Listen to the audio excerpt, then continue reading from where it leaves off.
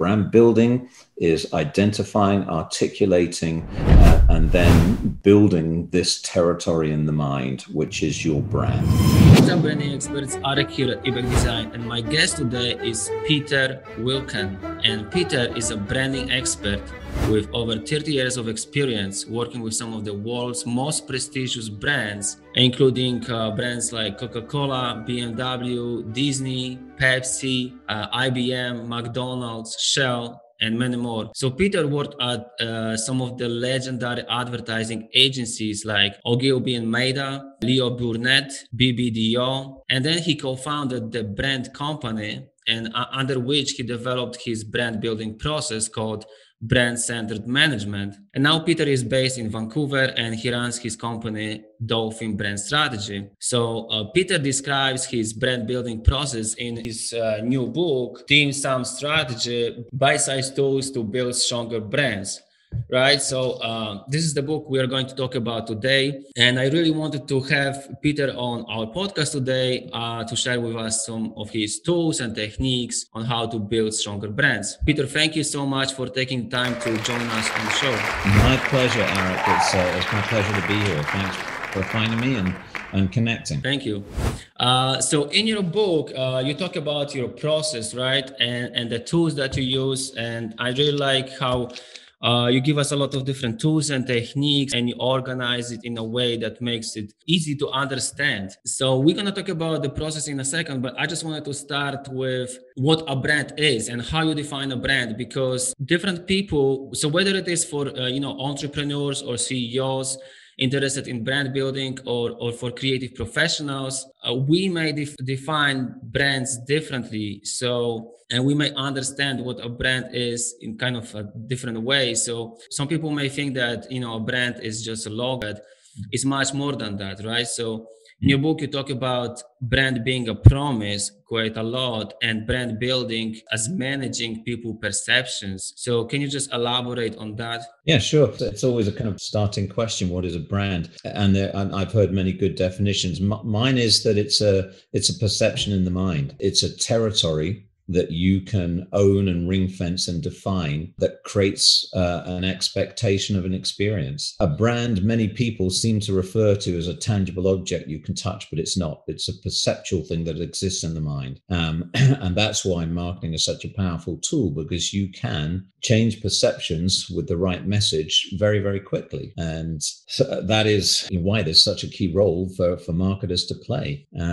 You also mentioned or alluded to the difference between branding and brand building. And I find that definition needs clarification all the while. I mean, I'm constantly saying, come on, we'll hire you, we'll do a branding project. And I said, you mean brand building project? Not to do branding down, but when we first started up with the brand company, myself and two colleagues in Hong Kong, this was one of the founding premises that, millions and millions and millions of dollars were being spent on what we called the superficial packaging of the brand. And not to do it down, it's super important. You are a design guy, you know that. But the superficial packaging would have been like things like the visual identity, even the advertising that I'd spent 25 years of my career doing, the communication of it, and not the substance of the experience that you were actually delivering, which is more impactful in terms of determining this territory in the mind that I was talking about, the perception. So that's the difference between branding and brand building. Brand building is identifying, articulating, and then building this territory in the mind, which is your brand. And it's something that needs constant management, constant nurturing, constant checking relative to what your competitors are doing and to what your consumers and your customers are interpreting.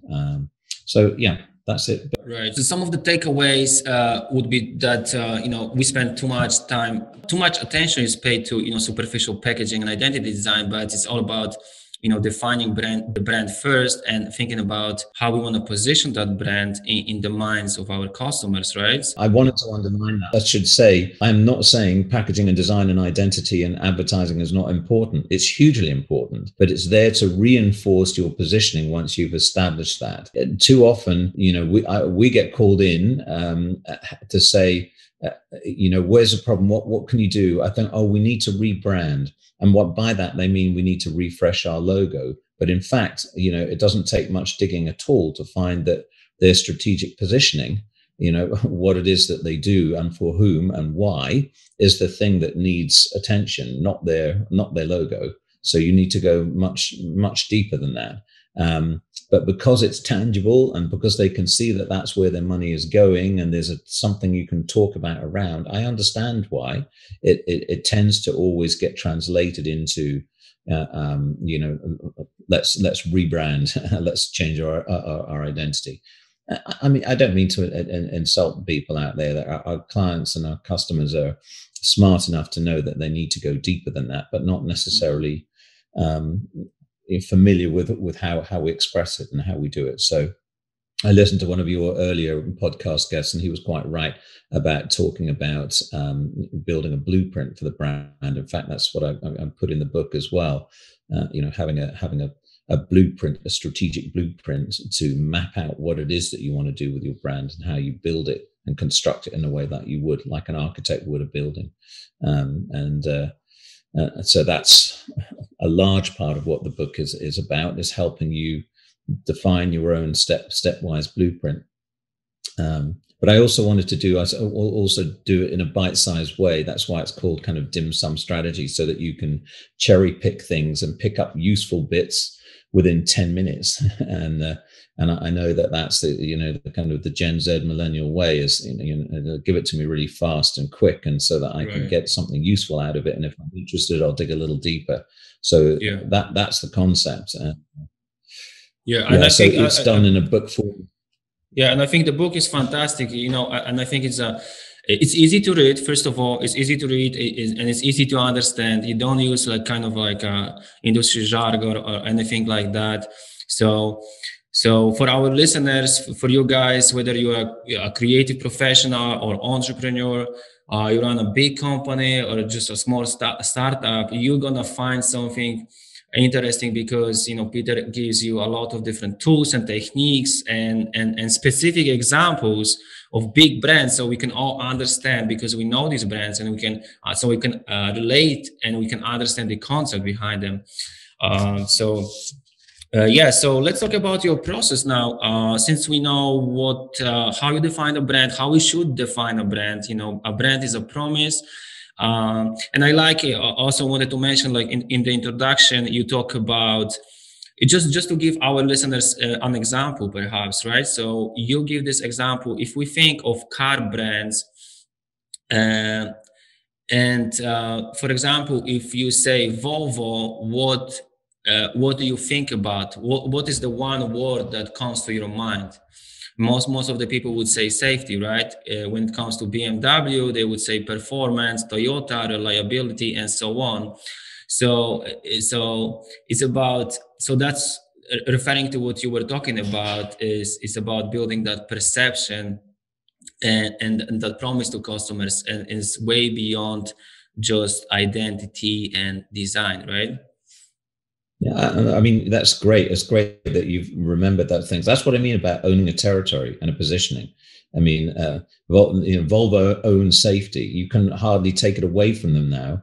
And even when they try and screw it up, as they did, in the early 20s, when they kind of research people said, you're building boxy cars and they don't look as good as your competitors, Mercedes and BMW and Jaguar.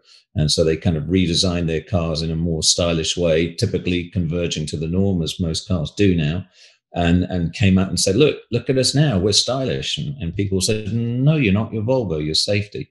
And they're quite rightly now, that stylish is something that they can't, it is not a negative now. It's not a reason for not buying a Volvo, but the reason you buy a Volvo is still for safety, and they still pride themselves in their amazing safety standards when the car's way beyond airbags. Now it's all about lane assists and alerts and automatic stopping systems and things like that, which they are pioneering again. So they know their place, and they do it extremely well. Yeah. Now we are going to take a quick break here, but we'll be right back. Listen, my mission is to help people build and design iconic brands. So whether you're a business leader who wants to become more intentional with branding and all of its aspects, or you're a creative professional who wants to attract powerful clients and truly be able to help them with branding, Then you need to start with a discovery session in order to develop a strategy that will inform all your creative work. And everything that you need in order to learn how to do that, you can find in my online courses at ebecdesign.com/show, where I share with you my worksheets, case studies, video tutorials, and other additional resources to help you feel safe and strong about your process. Now let's get back to our interview. So now let's talk about the process. Basically, you call your process brand-centered management, right? And so you divide your process into 4 steps. Just for you guys to give you like a quick overview, and so we are going to talk about a bit about each step. So it's discovery, definition, direction, and delivery. So starting with discovery. So here in this step, we just want to discover your brand. We just want to learn about our brand and uncover current perception of that brand in the environment that operates in, the challenges we face, the opportunities we have.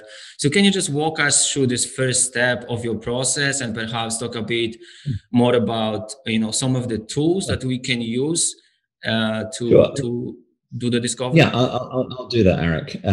It might be useful for your listeners to understand some of the genesis of how we got behind brand-centered management, because in the end, I mean, this was over 20 years ago. My colleagues and I set this up now, and in hindsight, we realized we're probably one of the first specialist brand consultancies out there ever. And what in fact we were doing was more change management through the brand than anything else. And brand-centered management sounds like what the promise was. It was putting the brand at the center of your business.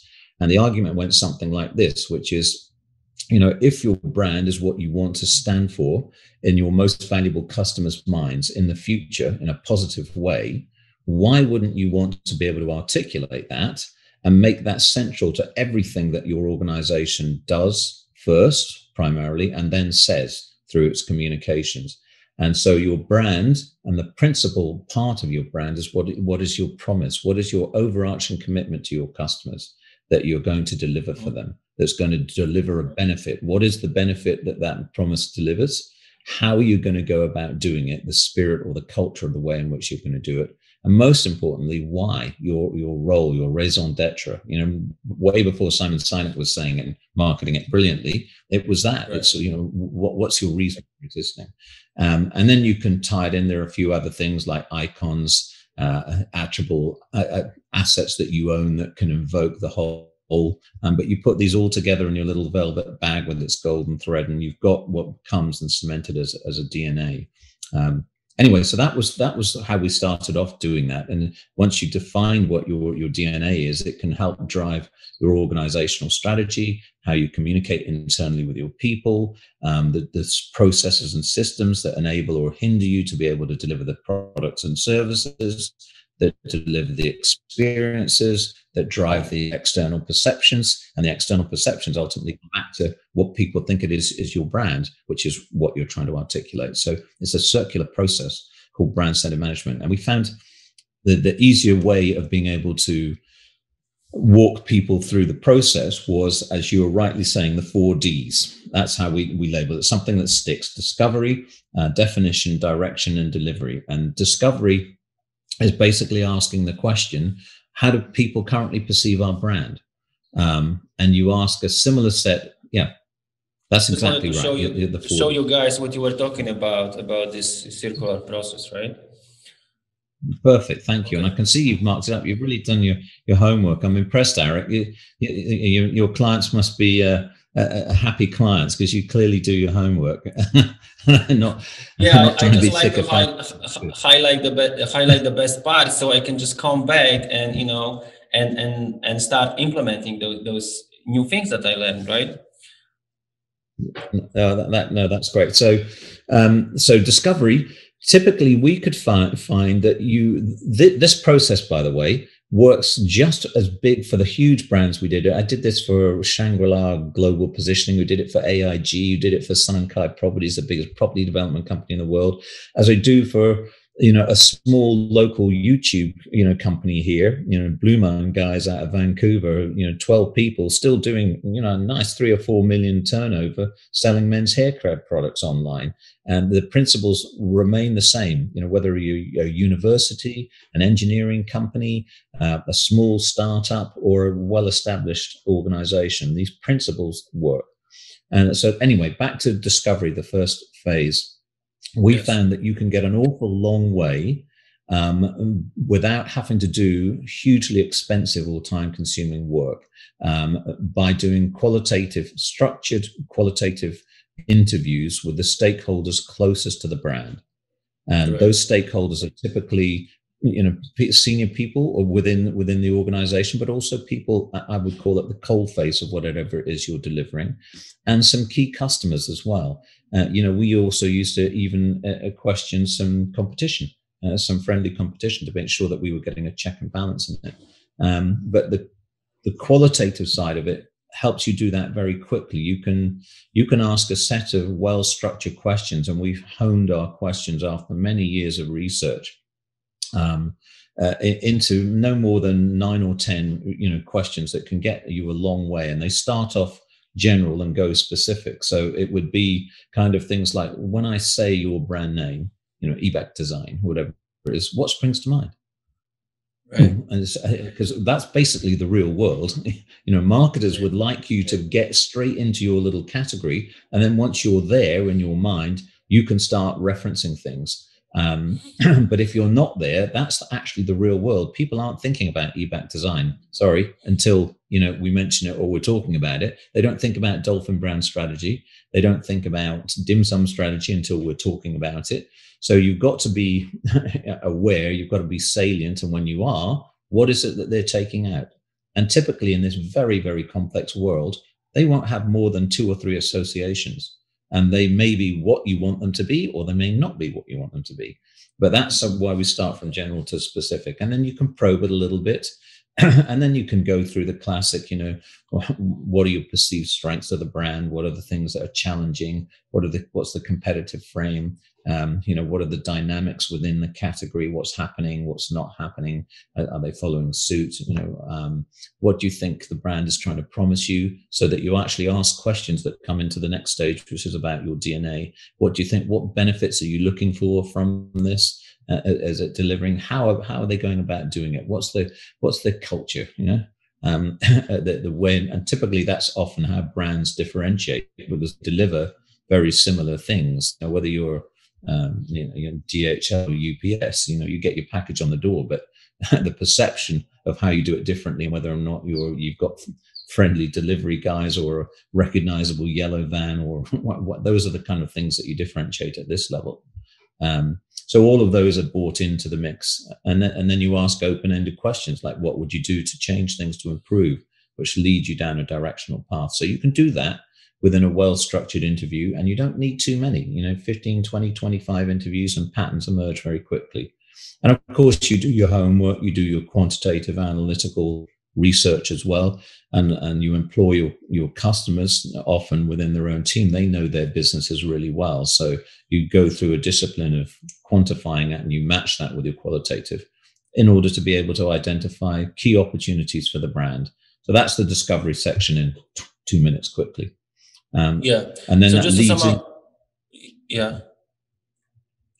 Go on. Yeah, sorry. So I just wanted to sum up for our listeners before we go to the next step. So discovery is all about preparation for developing strategy, right? So it's all about collecting that data and then analyzing and drawing some insights. So about the company, your customers, the current trends, and the competition and things like that. So basically, it's as you mentioned, it's all about interviewing the key stakeholders, right? And then also doing additional research, competitive review, and things like that. And it's all about asking the right questions. Some of those questions you guys can find on page 44 here. where Peter talks about specific questions that you can use to run those interviews. So so just to sum up, it's all about processing that raw data and drawing insights, right? Before we move to the next step, which is definition. And in this step, this is actually your workshop, right? Your brand DNA workshop that you run with your clients. So can you just walk us through this step? Sure. And so, the definition stage is basically your DNA, your brand DNA. We call it a DNA because it's like its genetic counterpart. It is a template for replicating consistent desired experiences for your brand. And like a biological DNA, every single one is unique. So your brand is unique. It's like a thumbprint, which is why the thumbprint on the front of the book. DNAs and people are complex. Yeah, thanks for doing it. But they're also, we know we change moods. We have to work in different complex environments with different types of people and different challenges. But we still have easily identifiable, definable characteristics, and that's what your DNA of your organization or your brand is attempting to do. So there are basically, 4 or 5 key components of your DNA, and we mentioned them before. The first one would be your role. Why do you exist? What's your raison d'etre? It's the why question, and it's probably the most difficult to answer. So we save it for last in the process. We start with the promise and your benefit, and the promise is what's your overarching commitment to your key custom stakeholders. So it begs the question also of saying, who are our key stakeholders? And it forces you into some question of saying, what's the real bullseye? When we boil this down, we all know that we've got multiple customer segments, and the book later on goes into telling you how you can sort that out into practical segments. We call it practical segmentation, so that you don't kind of try and get into the minutiae of individualizing everything. That's just not realistic. But you can focus on the key 4 or 5 target segments that are going to drive your business. So back to the promise. What's your overarching commitment to them that you promised to deliver? Having delivered that against that promise, what benefit do they get from you delivering your promise? What does it mean to them? And then we talk about what we call the spirit or the culture, which is how you go about doing that, the way in which you do it. So, you could deliver your promise in a very Germanic, efficient, technological, cold but utterly reliable way, or you could be extremely, soft and interpersonal and empathetic and more emotional in your input. Within the same category, but you could have very, very different approaches and feels, for example. So when you start tying those elements all together, there's an aspect of the why, which we say is what you believe as well, that can bring that out. And we also talk about icons. Icons are things that evoke an image of the whole. So, an icon, sometimes it's a logo, but sometimes it's not a logo. So, Michael Jackson's glittery glove, would evoke the image of the whole Michael Jackson, and you would get into Thriller and all his things like that just by looking at a, glittery, silver glove. The Rolling Stones have got the big fat, red lips, which has almost become iconic with them now. When you see that those lips, the Rolling Stones own that. At Burnett's, we had red apples. Anyone in the ad industry would know a red apple was Leo Burnett, and black pencils and reaching for the stars and things like that. Ogilvy's was red socks. And I'm just taking small examples within organizations, but they're practical for clients. So that's the definition phase. And the important thing about this, Eric, is that it's the DNA development workshop is a shared process. So, we facilitate it, but the owners are the brand owners. And they use language that they can see that has come out of the discovery report, because the discovery report asks questions about the components of the DNA. Why is it that you exist? What were you promising? What benefit are you delivering? How are you different to competitors? How are you going about delivering it? Those kind of things, and where are you going to take it in the future? So you've got a common ground that people can recognize and share, and it deals with some, difficult questions, but it shines the opportunity for the brand in the future as well. So you've got all of that, and people then, go and try and craft this in language. A DNA goes way beyond just language, but it starts with the written word. And then you bring it to life in other ways, in music and visuals and stuff like that. But it's very difficult to craft by committee wordsmith, as you know. If you're a writer, you have to kind of take it away individually and then craft it, and then, as I say, tire kick it. But it's done as a group, collectively. People see that it's a difficult process. They see the whole process of strategy unfolding, because they have to make choices between what they wish to say. They can't be all things to all men. You end up being nothing to everybody. So you really focus it, and the whole idea is to really get as single-minded and as focused as possible. And when you've got that, it's like a shining light or a beacon, a lighthouse that says, this is us always and consistently. And you know that you're getting somewhere after you come back after 2 or 3 weeks of doing this session, and you individually then go around and to participants and say, can we improve it? Can we tweak it here? Any words that are superfluous that we can get rid of? Anything that we're missing that we have to add? But you keep it really tight. And before or not, you can't take anything away, because they say, no, this is perfect. This is us. Leave it with us. And then you start living it. You start bringing it to life. And that's the direction phase. The direction phase is how are we going to go and take this forward? And typically then, I give you some tools in the book. Again, there are different ways in which you can set up a strategic framework, as we say. I mean, typically, I use the 4-pillar Parthenon, which basically says, boil it down to a rule of 3. If you focus on 3 or 4 things, big things, you can get those done and you can remember them. If you start getting into long lists of more than that, they don't get done. And that's basically what the 4-pillar Parthenon is. It says, what's your foundation that you're building on, your core values, your key positioning, your DNA. And then the 4 pillars are how do you actually, build what you're trying to do. So what are the key things that you're going to do?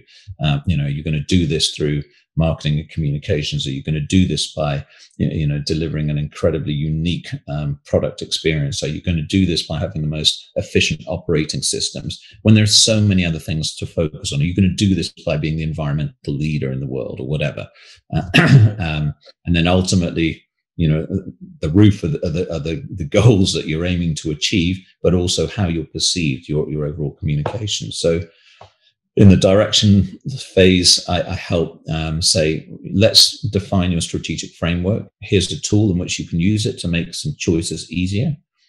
Strategy is only choice. It's what you choose to do, and it's what you choose not to do. Right. So the framework is a tool for making that choice decision easier for you when it's complex. So once you've simplified it, you add detail onto it as well. So within each of the pillars, you'll have, I think, 2 or 3 strategic priorities. What are the things that you have to do to achieve the goals of that strategic pillar? So I like the rule of 3. I don't know why. It just seems to be appearing in nature the whole time. It's the minimum number of legs on a stool that you can have to have a stable platform. 4 is okay as well. You could argue that's more stable. But you start getting more than that, you start losing focus. And every organization, doesn't matter whether you're GE or a tiny startup, there are limits to your resources in terms of what you can do. So focus on 3 or 4 things. And then... just to wrap up, just wanted to wrap up for our listeners. So you jumped from definition. So just going back a little bit, definition is about running this workshop with key stakeholders, and basically a brand consultant's role here is to clear the fog, as you mentioned, and provide this clarity and focus and context, right? And then the next step, as you started talking about, is direction. So where we want to go. So we want to set the course for the organization, to build a brand, right? So, and as you mentioned already, and of course we cannot predict everything, but we want to stay on track. We may change the course of correct the course of our journey, but it's more like a compass. And I like this analogy you give it in your book.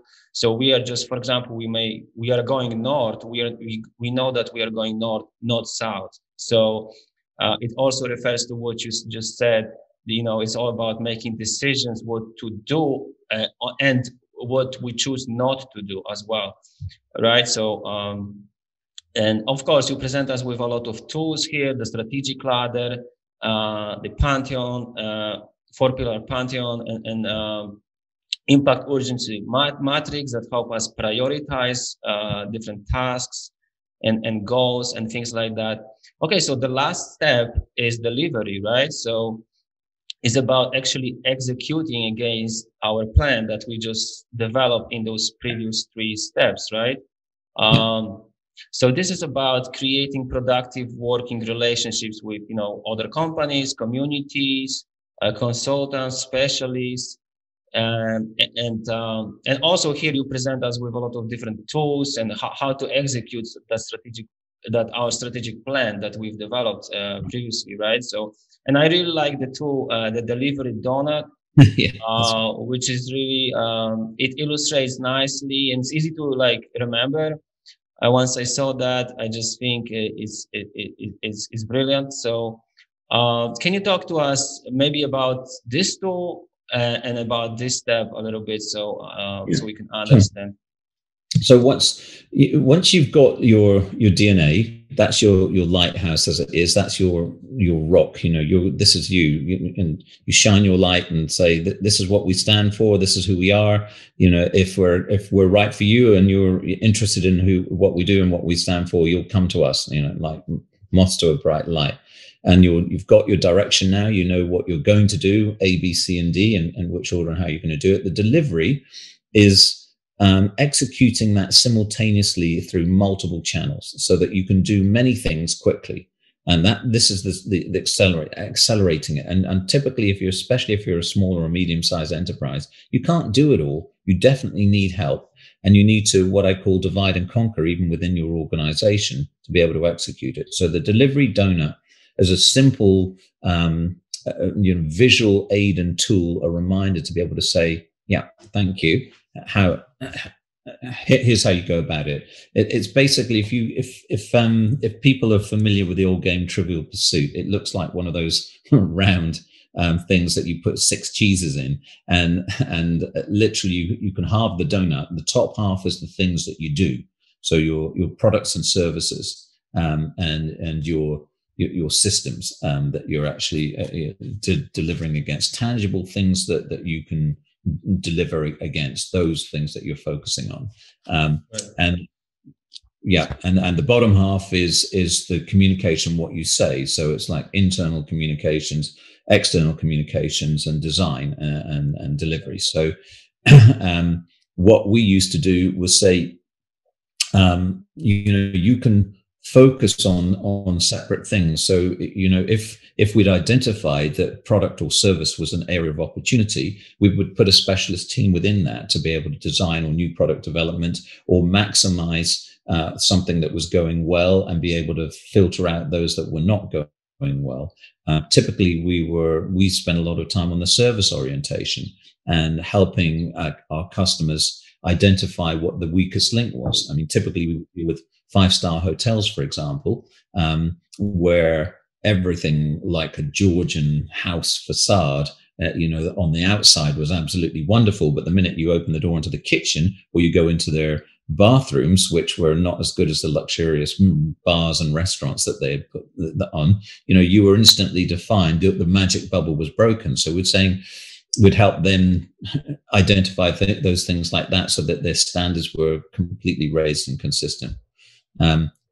So many examples. Anyway, the donut is just one of those tools. You can get more complicated, but it works. Processes and systems. Typically in large organizations, the blocks would be in that, some bureaucratic holdup or a bottleneck in a system that prevented them from delivering a key service efficiently. And we would go through and bring in specialist process engineers who would go through a stepwise, gap analysis, would literally plaster a wall. Now you can do it digitally with key questions to identify inefficiencies and blockages in the process.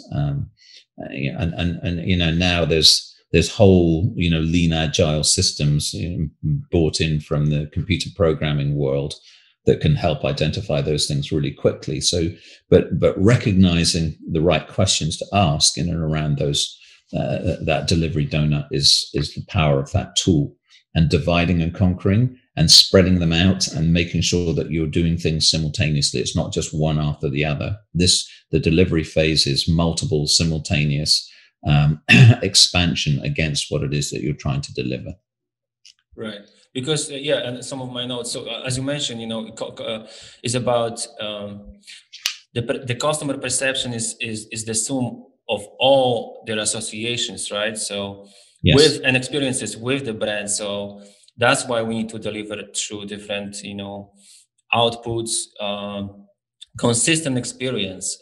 As you gave us this example with the bathrooms, right, in this 5-star hotel, right? So that we can create actually that desirable perception, right? Yeah. So as we are approaching the end of our interview, please let us know, either for entrepreneurs who want to work with you, how to find more about you, or for creative professionals like myself who want to learn more from you. And of course, I'm going to include a link to your book in the description box. Well, that's really kind. Thank you. Well, what I'm doing, Arik, is I'm kind of moving more into professional speaking, which is what I used to do. So people can find me on my speaker website, which is Peter Wilken, if I can say it, PeterWilken.com. PeterWilken.com. If you can put that out for your listeners, you can find everything there. There's a link to the book, and there's a link to my consulting business, Dolphin. But typically that's what I'm doing now, is kind of getting much more into the speaker trail. And I talk about creative thinking in general and how you can use that to manage change and unpredictability and uncertainty, in particularly in relation to building brands, because the problem most people I'm finding are dealing with at the moment is you have CEOs and their leadership teams trying to build brands in a world that is incredibly unpredictable, constantly changing, but looking for ways in which to do that. You still need to move forward into the future. And I think, change can either be fearful or very exciting. And it can present many opportunities as well as threats. And we know we've just lived through, the first global pandemic in a century, and most people's worlds have turned upside down. But the reality is some people have benefited enormously from this. Zoom itself, from 20 million to 200 million in months. It's true. Other people, Cirque du Soleil, unfortunately, a wonderful thing, but delivering a live event under a tarpaulin, dead in a year, from a $1.5 billion company. So, and that's the level of uncertainty and unpredictability we're dealing with. So I talk about, embracing change and using all of these tools for brand builders and helping guide them. And then, and I work with a team with a small number of clients, maybe half a dozen clients a year, but I can spend good quality time that are a good fit for them, and most importantly, a good fit for me. But so I really appreciate that. So that's how you do it. You can find it all on my website, PeterWilken, WILKEN.com. Sure, I'm going to include those links in the description box. And thanks for taking the time to come on our show and share some of your tips. And for you guys, if you want to learn more, I invite you to check out the book. and check out Peter's website. I'm going to include those links in the description. So yeah, as you mentioned, during this pandemic, and that's the reason why I want to build stronger brands, because stronger brands, they're going to survive because they have substance, right? So yeah, thank you so much. I really appreciate your time and sharing with us some of your tips. Thank you. It's a real pleasure. And I'm really chuffed that you enjoy the book. And like I said, your clients should feel confident that you really do your homework on this. I can see you're one of these guys that mark a book. I should send you a clean copy. So thanks for tuning in, and if you've enjoyed this episode of On Branding Podcast, follow me on social media for more tips on branding, strategy and design. It was Arek Dvorniczak from Ibex Design, and I will see you in the next one.